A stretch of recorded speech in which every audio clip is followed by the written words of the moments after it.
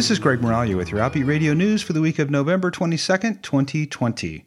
Last week, the FBI released these statistics for reported hate crimes in the United States. The numbers in the report are almost always a year behind the time that they're released each November. For 2019, 15,588 of the 18,000 law enforcement agencies in the United States participated in the voluntary reporting of hate crimes. This means that about 2,500 law enforcement agencies in cities large and small deliberately did not report the number of hate crimes they received. In all, hate crimes were up 2.7% in 2019 from the reports made in 2018. Hate crimes targeting African American men continued to be the most common, followed by anti-Semitic crimes targeting Jewish people and Jewish institutions. Gay men are the third most common target of hate crimes.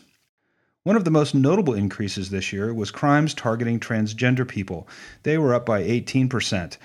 Earlier this month, Forbes magazine published a shocking article citing the number of transgender people murdered so far this year has already exceeded the total from last year. Transgender women of color continue to be the most likely target. Earlier this month, the U.S. Supreme Court heard a case challenging the Affordable Care Act, and last week, 3 people filed suit in the state of West Virginia in federal court for being denied gender-affirming health care in the state's health care plan. The plaintiffs in the case include Christopher Fain, a transgender man who's on Medicaid, and Brian McNair, a cisgender state employee, and his husband, Zachary Martel, who is a transgender man. They all filed suit last week in the U.S. District Court for the Southern District of West Virginia with the help of Lambda Legal, alleging the state's denial of gender-affirming care for both Medicaid and its employee health care plans is illegal. The suit claims that specifically excluding coverage for health care to treat gender dysphoria, which can include counseling, hormone replacement therapy, and surgical care, is discriminatory because similar treatments for conditions that cisgender people have are covered under the state's health care plan. A judge issued a temporary injunction earlier this year to stop the Trump administration's plan to end health care protections for transgender people as legal challenges are heard in court.